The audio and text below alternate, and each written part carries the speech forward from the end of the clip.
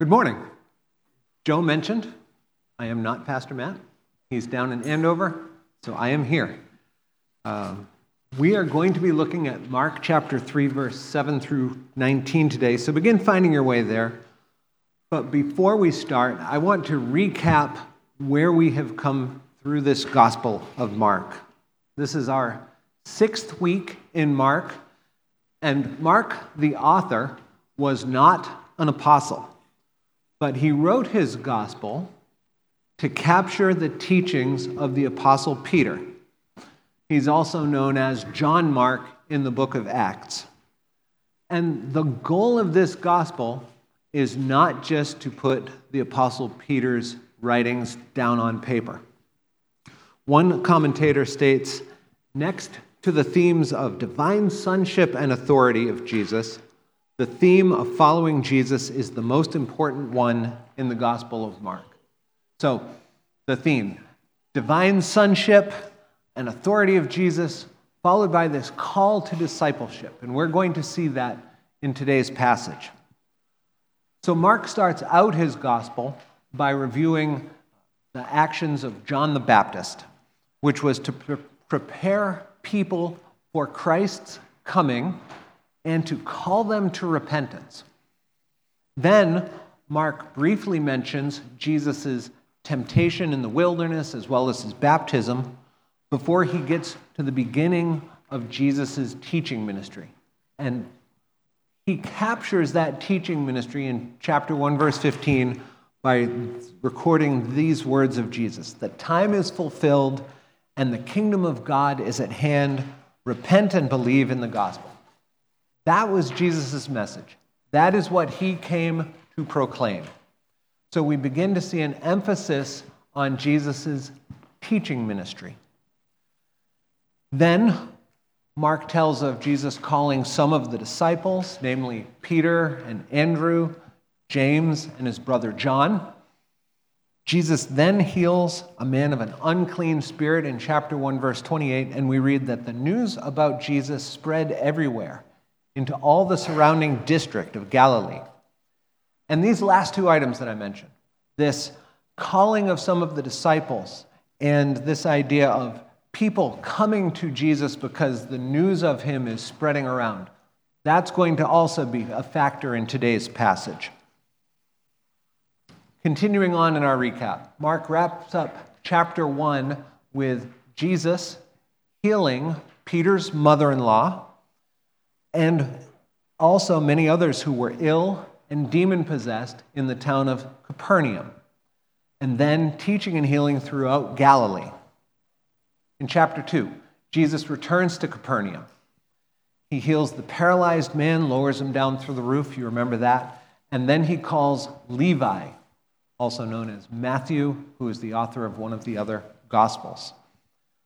The subsequent meal following that call of Matthew leads him to tell the scribes and Pharisees that he has come to call the sinners, not the righteous. And then a brief interaction with John the Baptist's disciples, and that takes us up to the passages that Pastor Matt covered last week, showing that Jesus is Lord of the Sabbath. The disciples picking grain as they're going through the field, and Jesus healing the withered hand on the Sabbath day. With that as an overview, let's pray and then we'll get into today's passage. Lord, as we continue looking at the Gospel of Mark, please help us to understand what you would have us to understand. Please keep us from distractions during this time and draw us closer to you and to each other because of your word. We ask this in Jesus' name. Amen. So our passage begins in Mark 3, verse 7, and Mark is one of the three synoptic Gospels. Matthew, Mark, Luke, they're all providing a synopsis of Jesus' ministry. So the things that you find in one Gospel, quite likely you'll find in another of these three. Mark 3:7, Jesus withdrew to the sea, and we find in the parallel passage in the Gospel of Matthew that it makes it even more explicit that Jesus' relocation was because he knows of a developing conspiracy. The last verse that Matt Pastor Matt covered last week was Mark 3:6, and it said, "And the Pharisees went out and immediately began taking counsel with the Herodians against him as to how they might destroy him." Jesus has healed on a Sabbath. It has caught the attention of the religious leaders, and they are not pleased. So Jesus withdraws, steps back, lets them catch their breath. But we're also told in verse 7 that Jesus withdrew with his disciples, and a great multitude followed. I only point this out to make the point that a person can be in the vicinity of Jesus, perhaps is good friends with people who are Christians, and still not be a believer. Hanging out at a church doesn't make you a Christian. Hanging out with Christian friends doesn't make you a Christian. Trusting Christ makes you a Christian. So here we have people who aren't yet disciples, but they are coming out in a way following. Let's take a look at verses 7 and 8. A great multitude from Galilee followed, and also from Judea and from Jerusalem, from Idumea and beyond the Jordan, and the vicinity of Tyre and Sidon. A great number of people heard of all that he was doing and came to him. If I were teaching this 15 years ago, this is where I would say, take your Bible, flip to the back where you'll find the maps, and if your Bible doesn't have maps, consider getting another Bible. So many people have devices now. But let's look at this map. I am not a geography nerd, but I am encouraged when I see details, names of places, names of people, officials, and titles that get confirmed by archaeology. And I think it helps us to understand that the events of the Bible occurred in a real time, in a real place. So what do we learn from this list? Although not mentioned in the list that we just read, we have seen in the recap this morning that a lot of the activity was happening in a place called Capernaum. And that is located right up in here at the top of the Dead Sea. At the Sea of Galilee, which is shown here. And Mark notes that people were coming from Galilee as well as down here in Judea. So Galilee and Judea, those are regions. Also mentioned in the list. People were coming from, wrong button. People were coming from Jerusalem, which is a city in the province of Judea. So no real surprises here. We've got a Jewish teacher generating Jewish followers in a Jewish region, but we're also told that Jesus was attracting followers from Idumea, down here in the south, which was home to various people groups. The text also says that people were following from beyond the Jordan, over in here to the east. So people are coming around to the north side of the Sea of Galilee too. And we're told that people are coming from the region of Tyre and Sidon, which is 20 miles north of Tyre and just off the limits of my map. Harry Phillips is a commentator on geography and says, Tyre and Sidon were great port cities. It's interesting to contemplate how many members of the crowds from Tyre and Sidon likely consisted of sailors and travelers from distant regions of the Mediterranean. How far west did Jesus' reputation reach before Paul even began his missionary journeys? That's a cool thought. We've got people here coming down to here to see Jesus, but some of these guys are sailors from over here, points to the west. How many of those came down, heard of Jesus, went back, and then later decades, Paul, missionary journeys into this part of the world, way over there? How many people did Paul speak to who already had heard of Jesus? Let's put this into perspective. Jerusalem to Capernaum. 120 miles. No planes, no cars, no bicycles, no social media, but a great multitude are making a great effort to see Jesus. This is not the primary point I want to make in today's message, but it seems appropriate to point out that we in the 21st century can encounter Jesus without a whole lot of great effort. Not that it's always easy to find time to read our Bible or to listen to some sound teaching, but these first century people were traveling days to see Jesus. Let's continue moving forward. Chapter 3, verses 9 through 12. And he told his disciples that a boat should stand ready for him because of the crowd, so that they would not crowd him. For he had healed many, with the result that all those who had afflictions pressed around him in order to touch him. Whenever the unclean spirits saw him, they would fall down before him and shout, "You are the Son of God!" And he earnestly warned them not to tell who he was. It seems safe to say that the boat that was standing by was not for the purpose of healing people, but perhaps to teach. Admittedly, there's a bit of inference here. But it's interesting to note that Mark does not include that teaching. He seems interested just to communicate Jesus' popularity and his power. Also note that the tone of the text suggests that not everyone who came to Jesus was healed by Jesus. But if you have been here for the past 5 weeks, then you'll recall that Jesus' healings were intended to authenticate his teaching.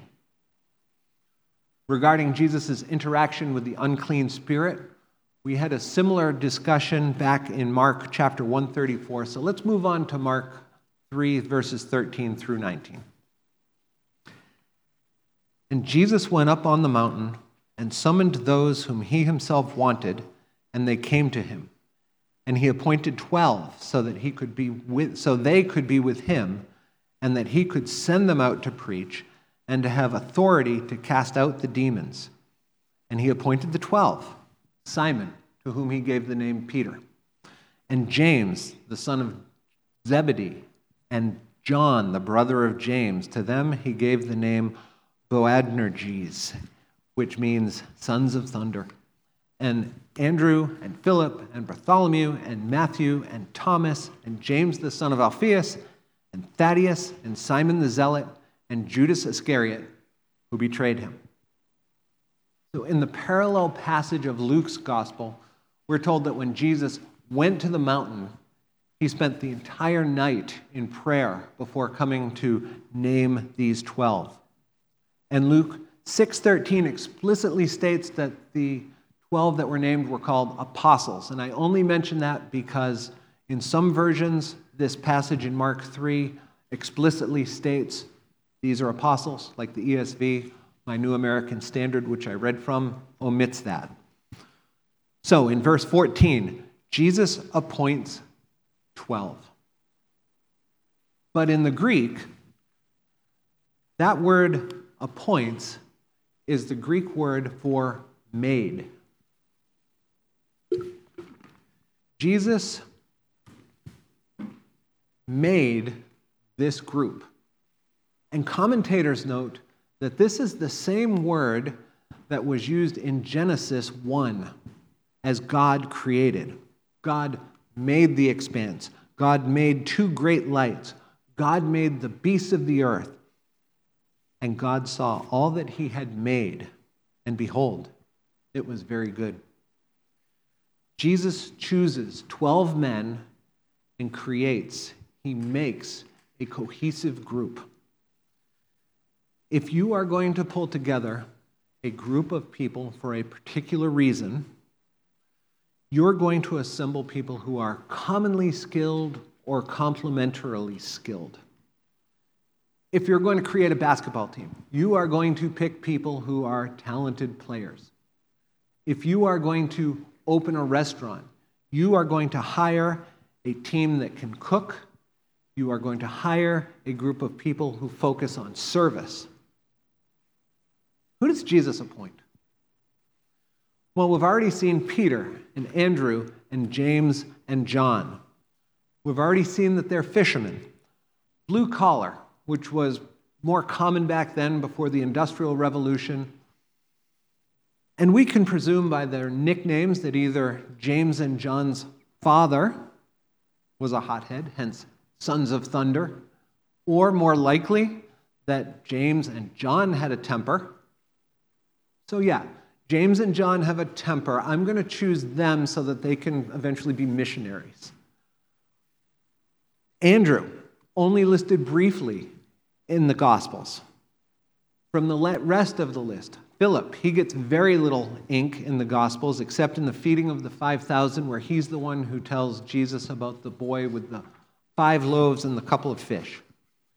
Thomas is briefly mentioned in the Gospel of John, most notably for his doubt. 4 of the apostles are never mentioned anywhere except in these lists of apostles. Judas Iscariot, he gets plenty of mention, but for all the wrong reasons. And we've already been introduced to Matthew, but apart from that narrative where Jesus calls him, he isn't mentioned anywhere else except in these lists of apostles. Let's make a couple observations. We know that we have the working man contingency, represented by the fishermen. We also have Matthew, the tax collector. As Pastor Matt mentioned a couple weeks ago, the tax collectors were Jews who worked for Rome, gathering the occupiers' wages to keep on occupying, and they had the ability, the authority per the Roman government to tax above and beyond, to charge above and beyond what Rome required, so that they were able to extract additional funds from their own countrymen. So he was called by Jesus as a disciple, now elevated to an apostle, but how do you think he was received by the others? Or consider Simon the Zealot. We don't know anything more about him except that his name suggests that he was associated with a political movement. The Moody Bible Commentary says, the term zealot was used of Jewish extremists organized for overthrowing the Roman government by violent rebellion, even advocating murder when necessary to advance their cause. So we have Matthew collecting taxes on behalf of Rome, and we have Simon the Zealot who wanted to overthrow Rome, even advocating murder when necessary to advance his cause. Thanksgiving is only 1 month and 1 day away. And it's great to get together with family, usually. But you know that if everyone is going to have a pleasant day, you have to stay away from some topics. So, Simon the Zealot shows up. Is he wearing the MAGA hat or is he wearing the Biden-Harris t-shirt? It doesn't matter. Here's Matthew the tax collector. Here are the sons of thunder. And Thanksgiving's only a month away. But these are the people Jesus chooses. We have no indication that any of them had a background in theology. We have no indication that any of them had public speaking skills. We can infer that Levi had some administrative skills because of his work in the tax office, although it winds up that Judas Iscariot winds up being the treasurer for the group. What did these people bring to the table? But Jesus chose them. So did the group gel? Despite all the disparate backgrounds, did the group do what Jesus had called them for? Remember verse 14. Jesus has called them for 2 things: to be with him, to be sent by him. And as they are sent to preach and to cast out demons. Luke, in his parallel passage, chapter 9:2, explains the mission as he sent them out to proclaim the kingdom of God, what Mark has said to preach, and Luke says to perform healing. What Mark has said was to cast out the demons. And 4 verses later in Mark, we get this conclusion that the apostles were preaching the gospel and healing everywhere.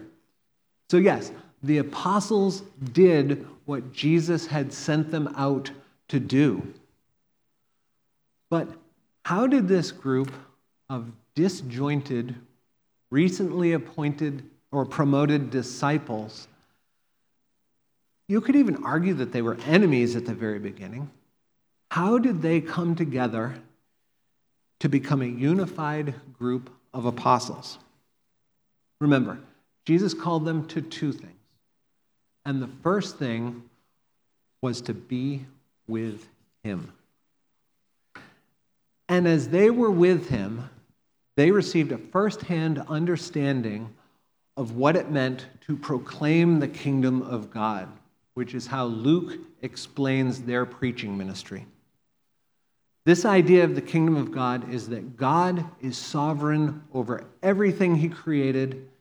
He is sovereign over everything he sustains.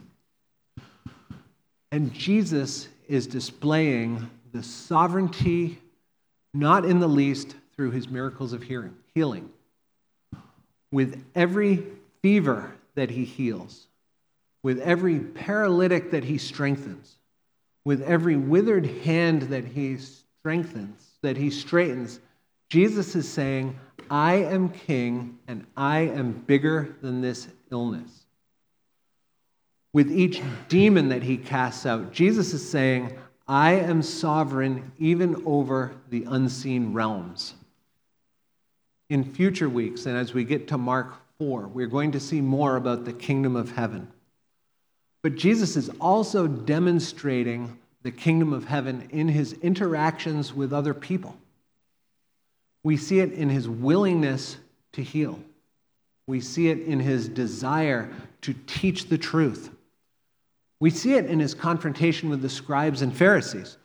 We see it in an appropriate level of grace and or pushback that he applies to any given situation. And this newly appointed group is seeing it in Christ because as the king, everything he does is an example of what being a part of the kingdom of God means. Everything he does is a display of kingdom authority. So Jesus transforms this group. It's notable how little mention, and I've already spoken of it, how little mention any of the individual apostles is given in the narratives of the gospel. And yet, collectively, we are regularly reading of the apostles and how they are with him. The thing I want us most to come away with today, however, is Jesus' assessment of this group. I know this is fast forwarding a bit, but flip to John 15:15. In John 15:15, we see the discussion about Jesus at the Last Supper. And at the Last Supper, Jesus predicts that one of the apostles is going to betray him. He tells Judas, what you do quickly. Judas leaves the gathering. And I find it amazing that Jesus has just said, one of you will betray me, and the group interacts. Is it me? Who? And we don't have any recording of any of them saying, I bet it's Judas. But once Judas is gone, Jesus says this remarkable thing about this formerly disjointed group of disciples. No longer do I call you servants, for the servant does not know what his master is doing. But I have called you friends, for all that I have heard from my Father I have made known to you. You did not choose me, but I chose you and appointed you that you should go and bear fruit, and that your fruit should abide, so that whatever you ask the Father in my name, he may give it to you. These things I command you so that you will love one another. Jesus has called the apostles friends. In a very real sense, the apostles are a community. The tax collector, the zealot, the sons of thunder, the rest of the apostles, Jesus' friends. And in verse 16, we just read, I chose you and appointed you. In R.C. Sproul's commentary on Mark, he writes the following regarding the choosing of the apostles. It's a little bit of a lengthy quote, but I think it's worth hearing. In a sense, this is a microcosmic look at what Jesus does for the whole kingdom of God. He calls those whom he wants. The Greek word that is translated as church in the Bible is ekklesia. The word is made up of a prefix and a root. The prefix is ek or ex, which means out of or from. The root word is a form of the verb kaleo, which means to call. Thus, ekklesia means those who are the called out ones. Simply put, the invisible church, the true church, is composed of those who are called by God, not only outwardly, but inwardly by the Holy Spirit. When Jesus calls someone to discipleship, he is calling that person to himself, to belong to him, to follow him, and to learn from him and of him, end quote. And I would add to this, and I'm reluctant to add to R.C. Sproul, but this wasn't his focus, but I would add to this that when Jesus calls someone, he is calling them both to friendship and community, not only with himself, but with other believers. The book of Proverbs contains over a dozen verses referencing friendship. We need to cultivate community and friendship as followers of Christ. This is not easy. It takes time. It takes interaction with others. It takes commitment. So here is a shameless plug for small groups. Our church recognizes the need to cultivate these types of relationships.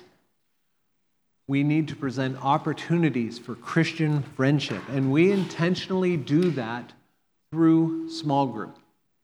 If Sunday morning is your only opportunity to hang out with other believers, really you get a few minutes before the service and however long you wish to hang after the service down eating snacks. Small group could literally double the time that you get to spend, and if you come early, stay late, could even triple it.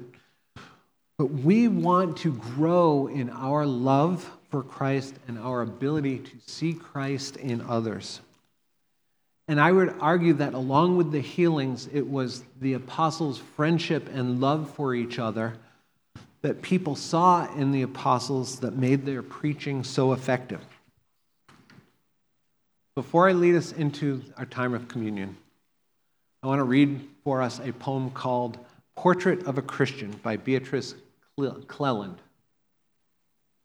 Be advised, one of the words in it is beatific, not a word that we use every day. If you're familiar with the word, not familiar with it, doesn't matter. The word still means blissful or saintly. Not only in the words you say, not only in your deeds confessed, but in the most unconscious way is Christ expressed. Is it a beatific smile? A holy light upon your brow? Oh no, I felt his presence when you laughed just now. To me 'twas not the truth you taught, to you so clear, to me so dim, but when you came to me, you brought a sense of him. And from his light he beckons me, and from your lips his love is shed, till I lose sight of you and see the Christ instead. By way of encouragement, I can think of particular moments when I have seen Christ in you. And for that, I want to thank you. As we prepare for communion, remember that friendship that we have just discussed is only possible because of the sacrifice that Jesus made shortly after that Last Supper. But I'd also like to think about that word communion. At its root is the word commune. And the word commune has with it a sense of intimacy. But I don't think this is only intimacy with Christ. since the pattern of the church taking communion is to take it corporately with each other. This suggests that there's also an aspect of intimacy with each other as we partake of the elements. It's appropriate to reflect on Christ's sacrifice and our need. But let us also come with gratitude and even joy for the bond that his sacrifice has made available amongst ourselves. Let's pray. Lord, we don't deserve you, but you have blessed us greatly. We thank you for all you have given on our behalf. And you didn't do it grudgingly. Immediately before you called the apostles friends, you said, "This is my commandment, that you love one another just as I have loved you. Greater love has no one than this, that one lay down his life for his friends. You are my friends if you do what I command you." We could never know a greater love, so thank you. Let our love for you cause us to develop bonds of friendship as the apostles, and help us to remember that we, like the apostles, are called to spend time with you and to tell others of you. Make us faithful, for we ask this in Jesus' name. Amen.